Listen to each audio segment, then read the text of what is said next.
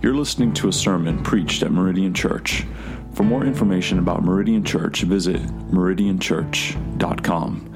It is our hope that this sermon is used by the Holy Spirit to minister to you the grace and peace found in Jesus Christ to the glory of God the Father.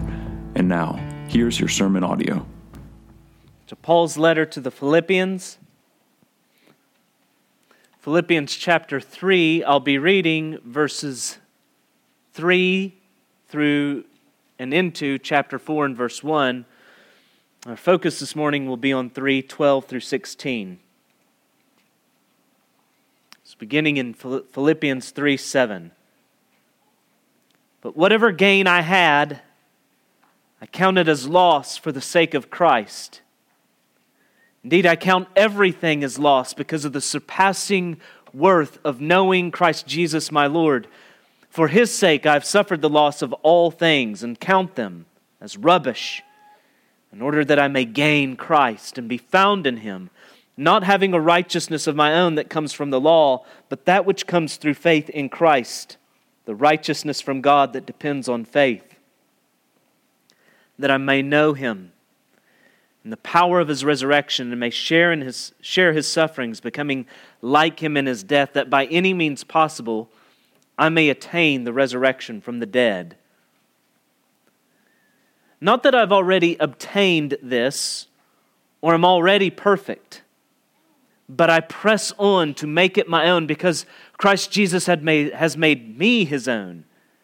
Brothers, I do not consider that I've made it my own, but one thing I do, forgetting what lies behind and straining forward to what lies ahead, I press on toward the goal for the prize of the upward call of God in Christ Jesus. Let those of us who are mature think this way.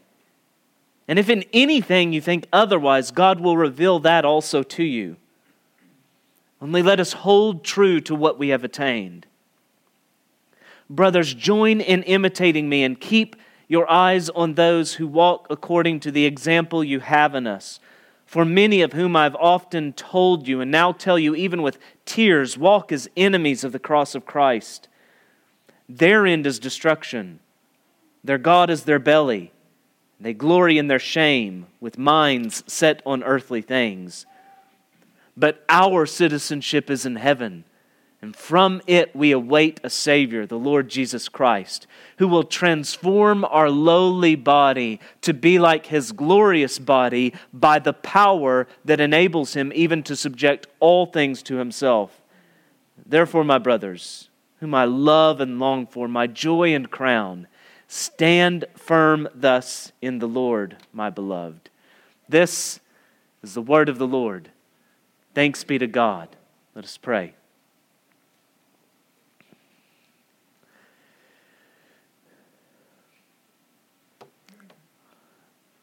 Holy Father, forgive us all the times when, having tasted something of your grace and mercy,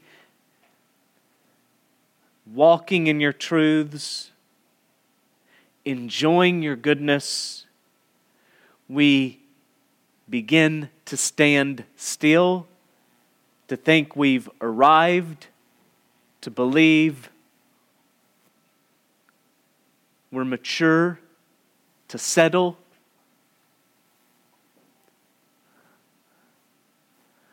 Father, grant us to see how far we've to go, not in any kind of crippling way, but in a way that draws and moves and propels us to know you more and be conformed to the image of your Son. Grant grace today in the preaching of your word, as your Spirit opens our eyes to these truths, to behold, lift the veil, and to become like the Christ in whose name we ask this. Amen. Perfectionism is a peculiar heresy. It's also a perpetual heresy. One reason it's peculiar is because it's a perpetual heresy. You examine it, you may ask yourself, how does this thing live on? Why was it believed? How did it become popular? There have been a number of mutations and variations that have afflicted and plagued the church throughout her history. And every one of them, though, I think at root we can say are expressions of Pelagianism. Now, Pelagius was that monk, that British monk who balked at Augustine's line from his Confessions, "My entire hope is exclusively in your very great mercy. Command what you will and will what you command," or grant what you command and command what you will.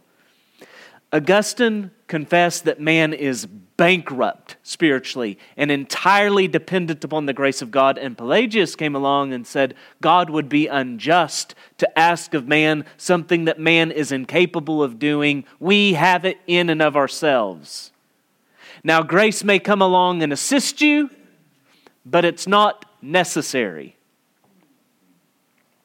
Charles Finney, who's lauded by many evangelicals as a hero of the Second Great Awakening, was not only a rank heretic, his perfectionism had a strong Pelagian flavor, more than most. He denied total depravity, he denied original sin, and so can you see why whenever he says we can be perfect, it has a Pelagian flavor. You can be perfect by yourself. You have what it takes. But most perfectionism is an attempt to make Pelagianism palatable.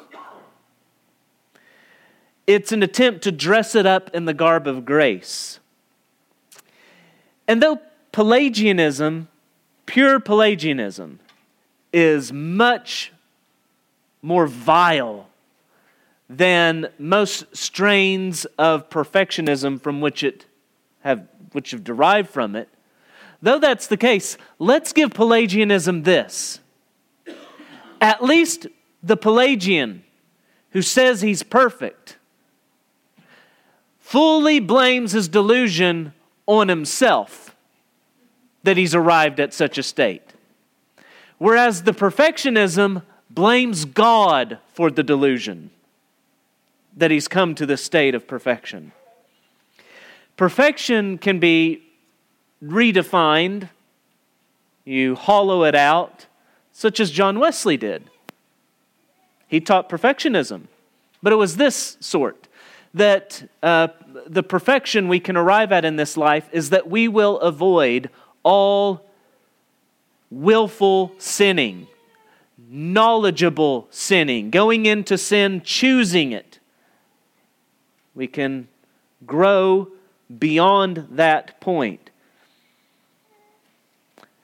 Much more common and derivative from that moment, and Finney as well, is that the saint comes to some kind of crisis moment in their walk with God. A heavy moment loaded with gravity, and they exercise faith in that moment and just rest. It's a kind of experiential point that they come to. Not so much that you just have it in yourself and will it, but there is this moment, we might call it a second blessing. It might involve the baptism of the Spirit in some teaching. It is often associated with what's called Keswick theology, K-E-S-W-I-C-K, Keswick theology, or higher life theology, or living the victorious Christian life. Or one way you've very likely heard this expressed in diluted form is that you've made Jesus your Savior, but have you made Him your Lord? So that there's some kind of two-tier Christianity, those who are down here and those who have arrived at a superior state. All these are variants and expressions of perfectionism. But the most dangerous form is what I'll call incipient perfectionism, or perfectionism in the bud. It's so dangerous because we don't even realize it. You must recognized that perfectionism finds ready soil. How does this thing live on? If you ask that, and I do, you need to realize you're in a dangerous spot, because you have to recognize the ready soil that perfectionism finds in all of our hearts. In unearthing the roots of Finney's perfectionism, B.B. Warfield, tracing it to New Haven, which is a reference to what we know now as Yale, tracing it to New Haven, tracing it to the place that just generations earlier had educated Jonathan Edwards, leading to the First Great Awakening.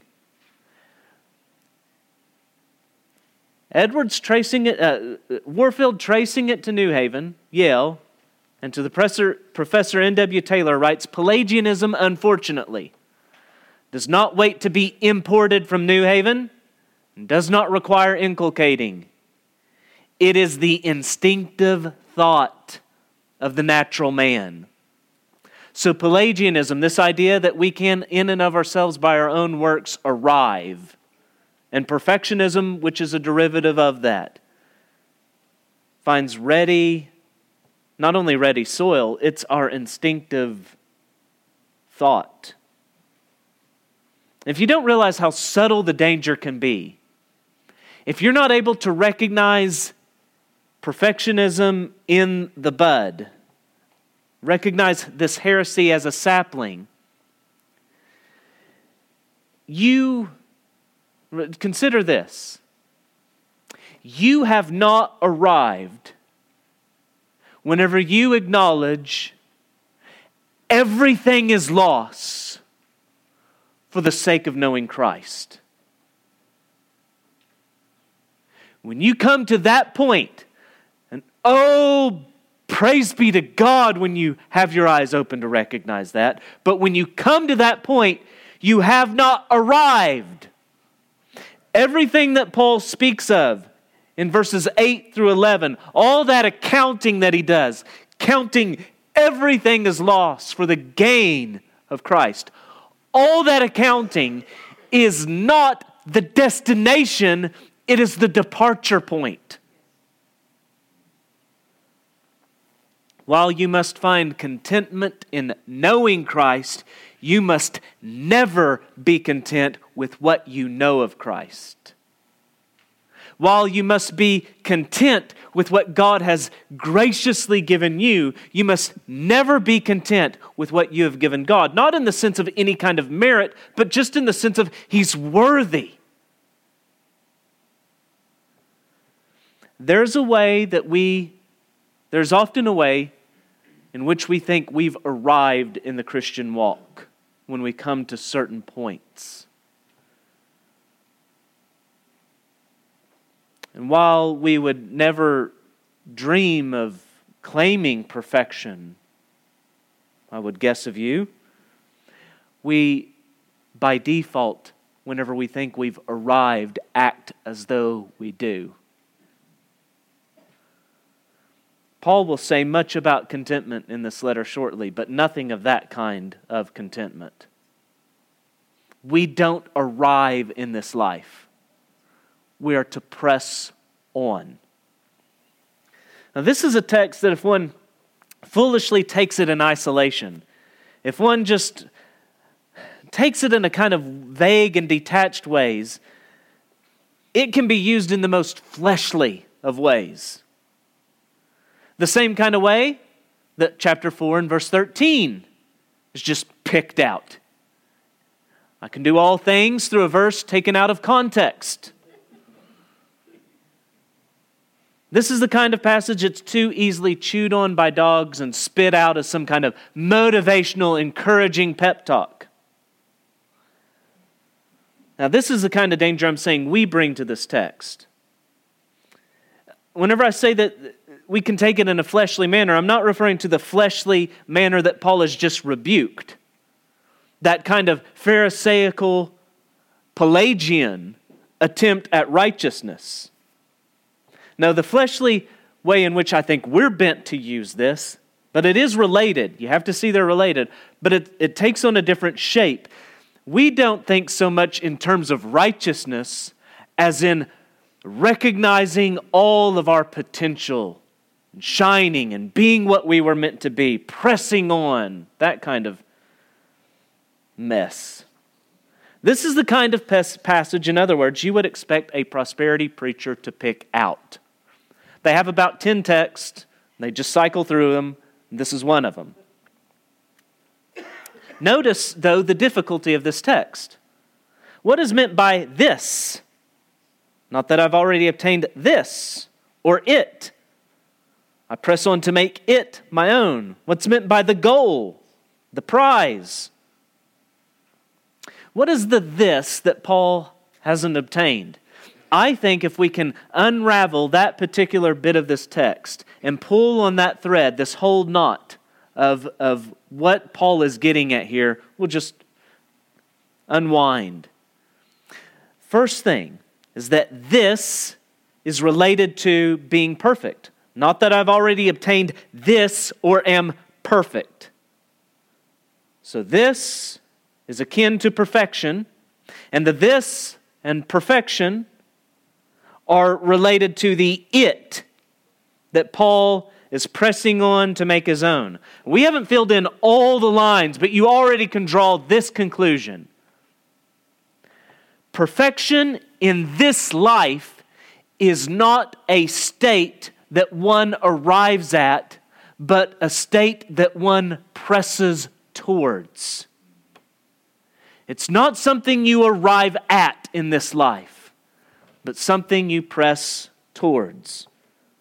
Now, filling out our definition more and more, note that Paul expresses the same sentiment that he puts forward in verse 12 and verses 13 and 14. I don't consider that I have made it my own, but this one thing I do, forgetting what lies behind, straining forward to what lies ahead, I press on. So the it is going to receive some clarification here. I press on toward the goal for the prize of the upward call in Christ Jesus. So the imagery here is that of a race. The it that Paul is pressing on towards is a goal, and he presses towards that goal for a prize. And at this point, all I want you to recognize with this is the forward orientation of the Christian life. When the saints rest in the past, Christ crucified and risen, it is so that they may run with liberty forward in the Christian walk. It's because of what we remember and believe and trust about the past that we're free to walk unfettered, unburdened by the crushing weight of our own past, full of sin. And liberated from that, we run forward. Next, to fill out what this and it is more fully, consider the context. I mean, don't you see whenever he says, not that I've already obtained this, that this section does not stand alone. Paul has said something that might give the impression that he's come to a place of perfection. So what has he said that discloses what perfection is? What has he said that speaks of what it is that he's pressing towards that's related to this perfection? Paul does 3 pieces of accounting in verses 7 through 10.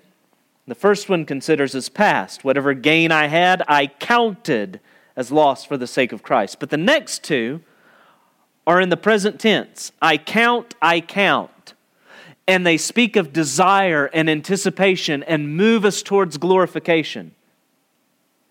I count everything as loss because of the surpassing worth of knowing Christ Jesus my Lord. For His sake I've suffered the loss of all things and count them as rubbish in order that I may gain Christ and be found in Him, not having a righteousness of my own that comes from the law, but that which comes through faith in Christ, the righteousness from God that depends on faith, that I may know Him and the power of His resurrection, and may share in His sufferings, becoming like Him in His death, that by any means possible I may attain the resurrection from the dead.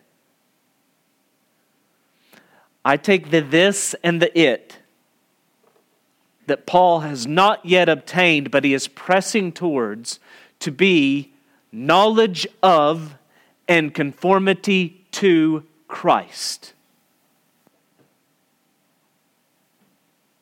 Sanctification, you see here, is to be a striving after glorification. And your glorification means this: a conformity to the resurrected Christ and greater knowledge of Him. In this life, that is perfection. That is what perfection is. And in this life, you won't arrive at it, and yet you are to be straining towards it. Next, in verse 12, Paul lays before us either a reason for pressing on or the goal for which we press on. It's unclear. The translation of the text is difficult. So in the ESV, you have a reason, a grounds that looks backward for pressing on as a motivation. The New American Standard gives you a reason in the sense of why I'm pressing on. What's the goal out there I'm reaching forward towards it? Rather than motivation because of what's been done, it's an anticipation of what lies ahead. So here are the two translations side by side. ESV, I press on to make it my own because Jesus has made me His own. Or New American Standard, I press on so that I may lay hold of that for which also I was laid hold of by Christ Jesus. So the ESV tells us why, looking back. The New American Standard tells us why, looking forward. Let's consider ESV grounds view first. Here's the good news. Doesn't matter which way, because the text teaches both of them eventually. Okay, grounds view, ESV. Paul presses on because Jesus has made him his own. He presses on to make it his own because Jesus has made Paul his own. Paul does not press on to make it his own so that Jesus will make him his own, but because Jesus had. That's the motivation. This is pressing on not for merit, but because of mercy. It's expressing the same thing we saw was underlying Paul's command in 2:12 and 13, to work out your salvation with fear and trembling. Not work for your salvation, but to work out your salvation with fear and trembling, because it is God who works in you both to will and to work for His good pleasure. So, that's the first view. Second, Paul may be saying that the reason for which he is pressing on is to lay hold of that for which Christ laid hold of him. And because that idea includes necessarily the first idea, Jesus has laid hold of me. So you see the motive, the grounds of grace are already there. It assumes that. And it also resonates with Paul, what he says in verse 14. I believe the New American Standard has a better translation here. I think that's the idea. They're parallel. I press on to lay hold of that for which Jesus laid hold of me. And then he says, I press on toward the goal for the prize of the upward call of God. In both instances, he is straining toward something God has already done. Upward call, Jesus taking hold of him. And Paul says, that call that's there, that hold that is on me, I'm pressing towards it. Verse 14, then, what is this goal and prize? Some think that this, and to answer that, you need to get to the upward call. What's the upward call? Some think it is death. Come home. But we don't arrive, according to Paul, at perfection at death. We come to a place of sinlessness and knowledge of Christ, enjoying it's better. Paul says it's better to be out of body and present with the Lord, but he doesn't say it's best. Best is whenever we enter into the fullness of our redemption in the resurrection. We're not meant to float about unembodied. That's not perfection. That's not the fullness of redemption that's held out to you in Christ. Okay, so then others say, oh, the upward call of God is the resurrection. And I wouldn't want to argue with that really hard, but I think that's only getting at part of the answer. I think the resurrection is the consummation of this upward call. I believe that the upward call is the same thing as what we refer to as the effectual call. Whenever God calls us out of our spiritual graves, dead in our sins, to life in Jesus, that's a call that doesn't terminate with spiritual life. It's a call that will only be consummated whenever you enter into the fullness of the life, the resurrection life of Jesus Christ.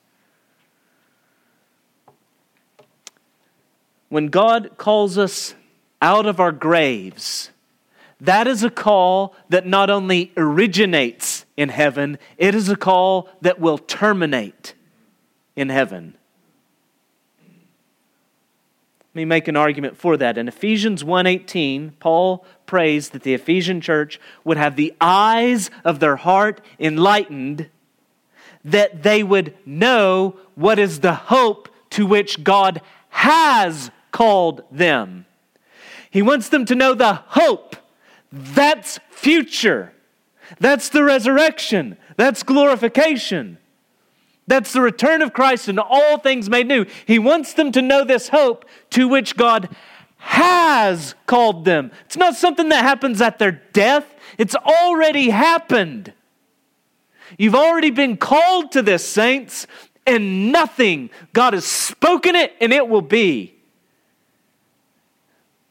He's called you. And you've already tasted in part. You were in the grave dead and you've been resurrected in Jesus already. You've already experienced this, and that call will bring you all the way home.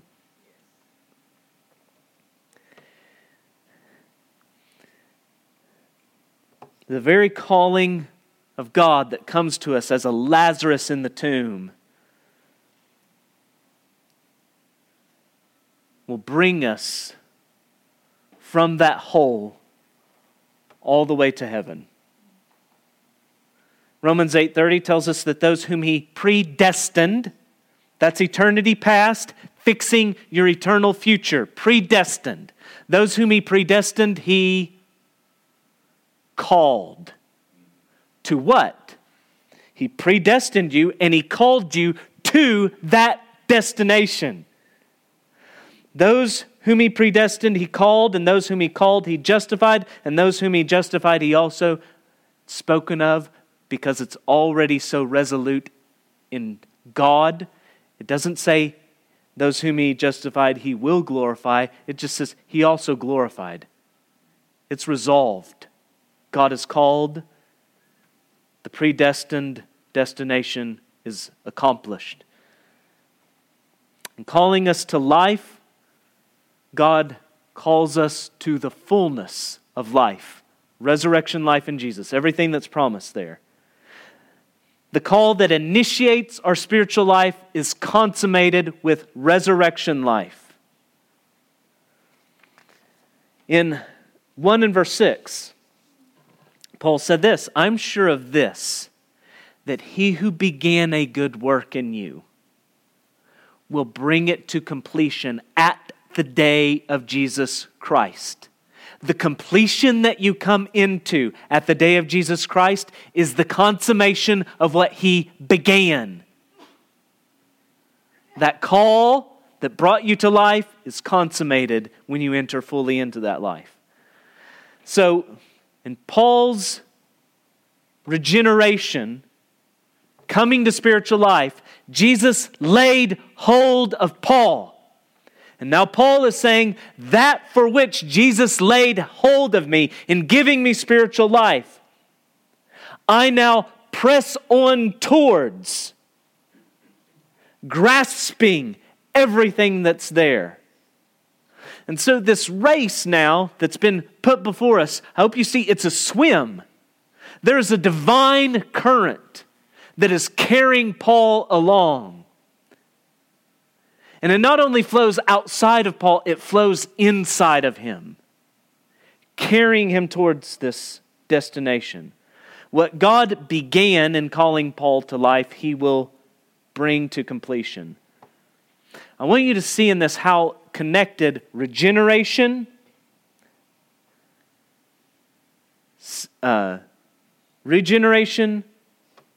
sanctification, and glorification are.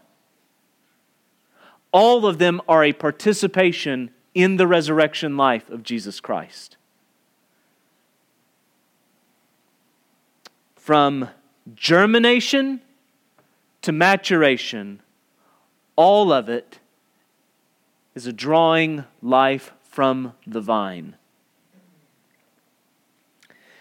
What glorification means is a entering into a fullness of knowledge of and conformity to Christ. That's what glorification is.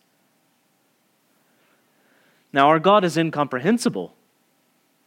We will never exhaust eternity in learning more and more of our God, but there's a way in which we come into the fullness of knowing Him, or the fullness of being able to know Him, if you will, and the fullness of conformity to Him with the resurrection. John writes in his first letter, 3:2-3, "Beloved, we are God's children now, and what we will be has not yet appeared, but we know that when He appears, we shall be like Him." Conformity. For because we shall see Him, knowledge, as He is. And then it says this, "And everyone who thus hopes in Him purifies himself as He is pure." As we look forward to that hope, we are becoming more and more of what we will be when that hope is realized. Link this up with what Paul says in 1 Corinthians 13:12. "For we now see in a mirror dimly, but then face to face.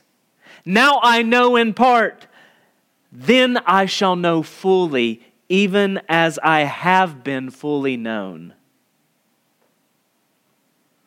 Saints, I hope by God's grace the Spirit now is communicating to you through the Word of Christ this divine current that is carrying you along. And I hope it's flowing in your veins richly now. You sense it so that this upward call is something you know is pulling you, and you want to go with the current. You don't want to float on your back. You want to press on. Take hold of that for which you were taken hold of, to know more and more of what Paul refers to in verse 10 as the power of His resurrection. Not to be content to know the power of His resurrection whenever it's just simply going to affect your body, but to know it within your soul more and more. Knowing Christ, being conformed to Christ. Muscles will cramp, bones will ache, both spiritually and physically. There will be blood, and there will be sweat, and there will be tears. And you will count it all as loss, even for the sake of being conformed to Christ in His sufferings, that by any means possible you may attain to the resurrection of the dead. That's what it means to press on. And so don't rest on your laurels. And don't toss and turn over your failures. They mean nothing. Because Christ has washed away the one. And the other was never good enough. It needed to be washed away as well. And He is all your righteousness. And you will be conformed to the righteousness that is already counted to you in Christ one day. Press on to become what you have been declared to be in Jesus, and will be whenever you see Him. Where is this upward call calling you? To heaven. to conformity to Christ, to the glory of God. And what is the prize of this upward call? Knowledge. Knowledge of God in Christ. Saints, press on. While we cannot be perfect in this life, we should be mature. Verse 15, let those of us who are mature think this way. The mature think this way, the way Paul has just instructed us in. So maturity in this life does not mean perfection. Rather, it means readily acknowledging we won't arrive at perfection. Good way to respond to the perfectionist. I can remember encountering one on the campus of Oklahoma State, open air preaching in the middle of the campus, telling us about sinless perfection and how he had arrived. I wish I had had the knowledge then of what, I don't know if it's a true account or not, but there is an account, a story told of Spurgeon throwing milk in someone's face who claimed perfection, and the man became irate and quickly proved that he had not yet arrived at a perfectionist state. I wish I'd had such knowledge whenever I first encountered this soul.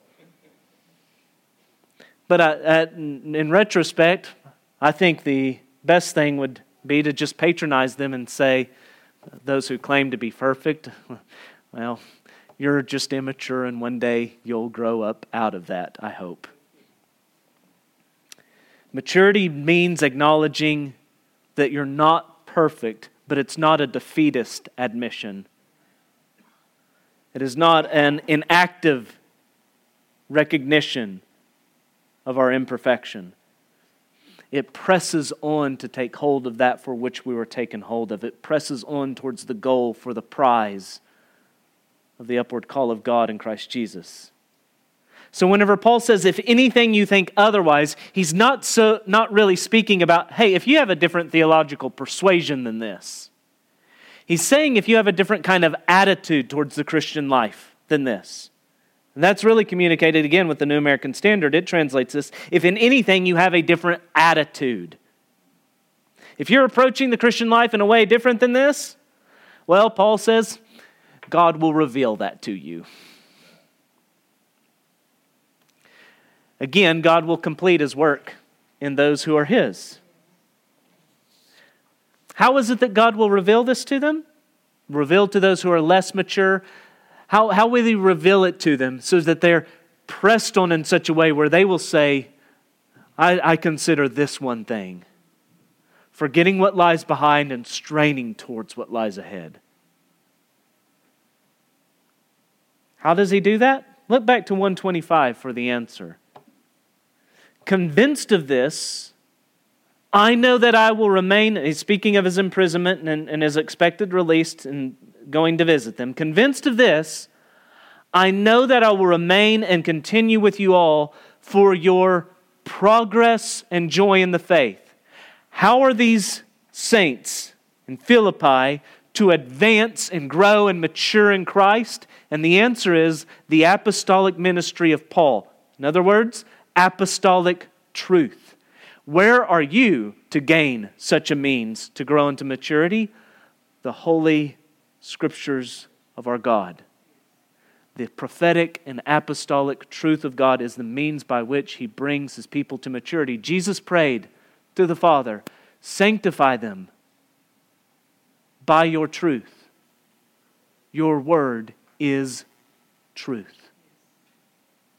Paul writes to Timothy, all Scripture is breathed out by God and is profitable for teaching, for reproof, for correction, and for training in righteousness, that the man of God may be complete, mature,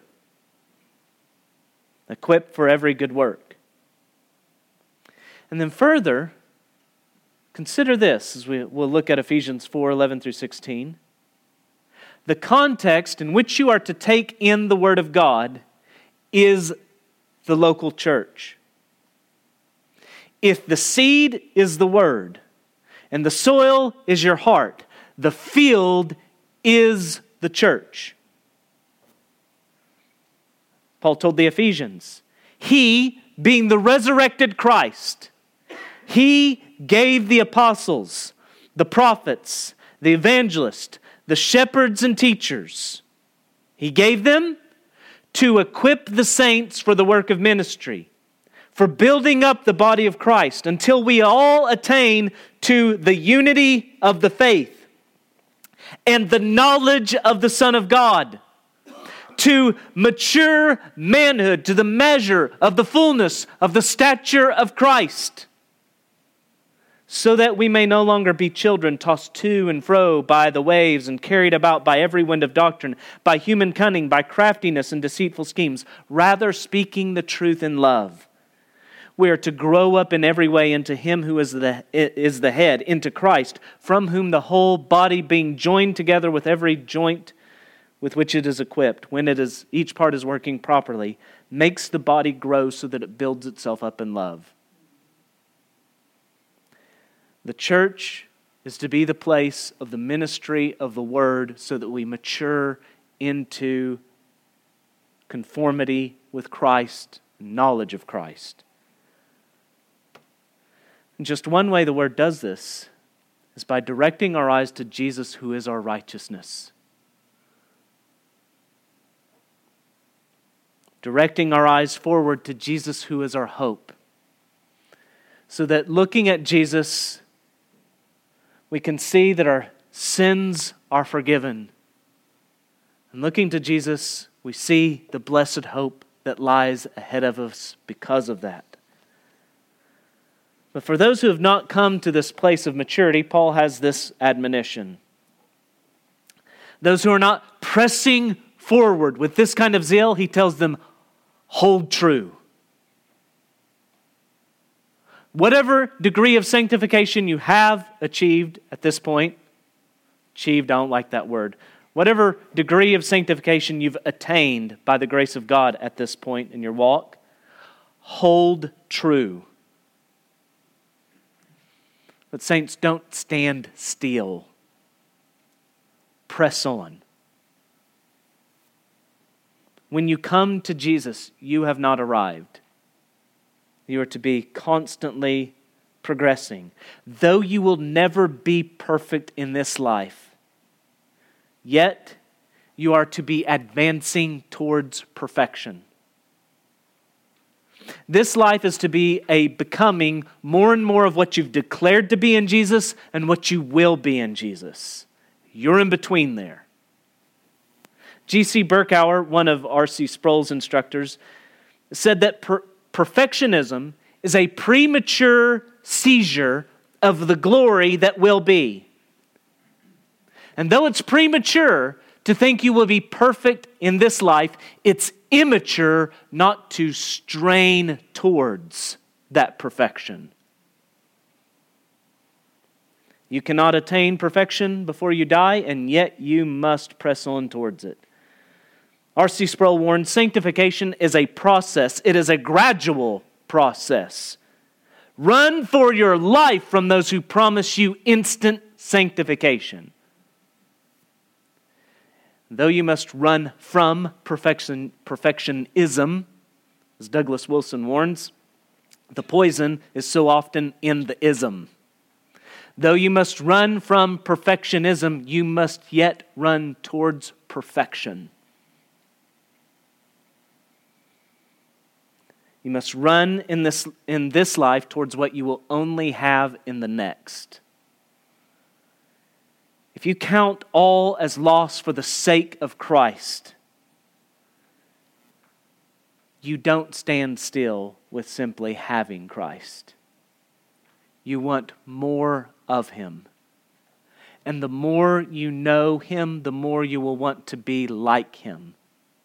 And the more you're like Him, the more you're able to know Him. And then knowing Him more, you want to be like Him more. What a blessed cycle to be stuck in until the day of His return, saints. Don't begrudge the running of this race.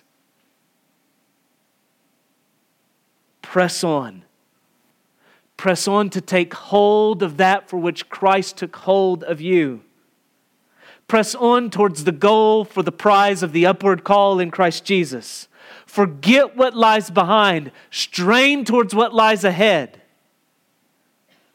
Work out your salvation with fear and trembling, knowing that God works in you for His good pleasure, both to will and to do.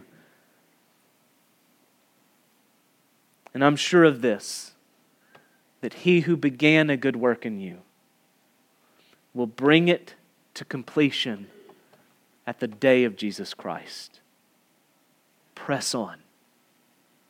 Let's pray.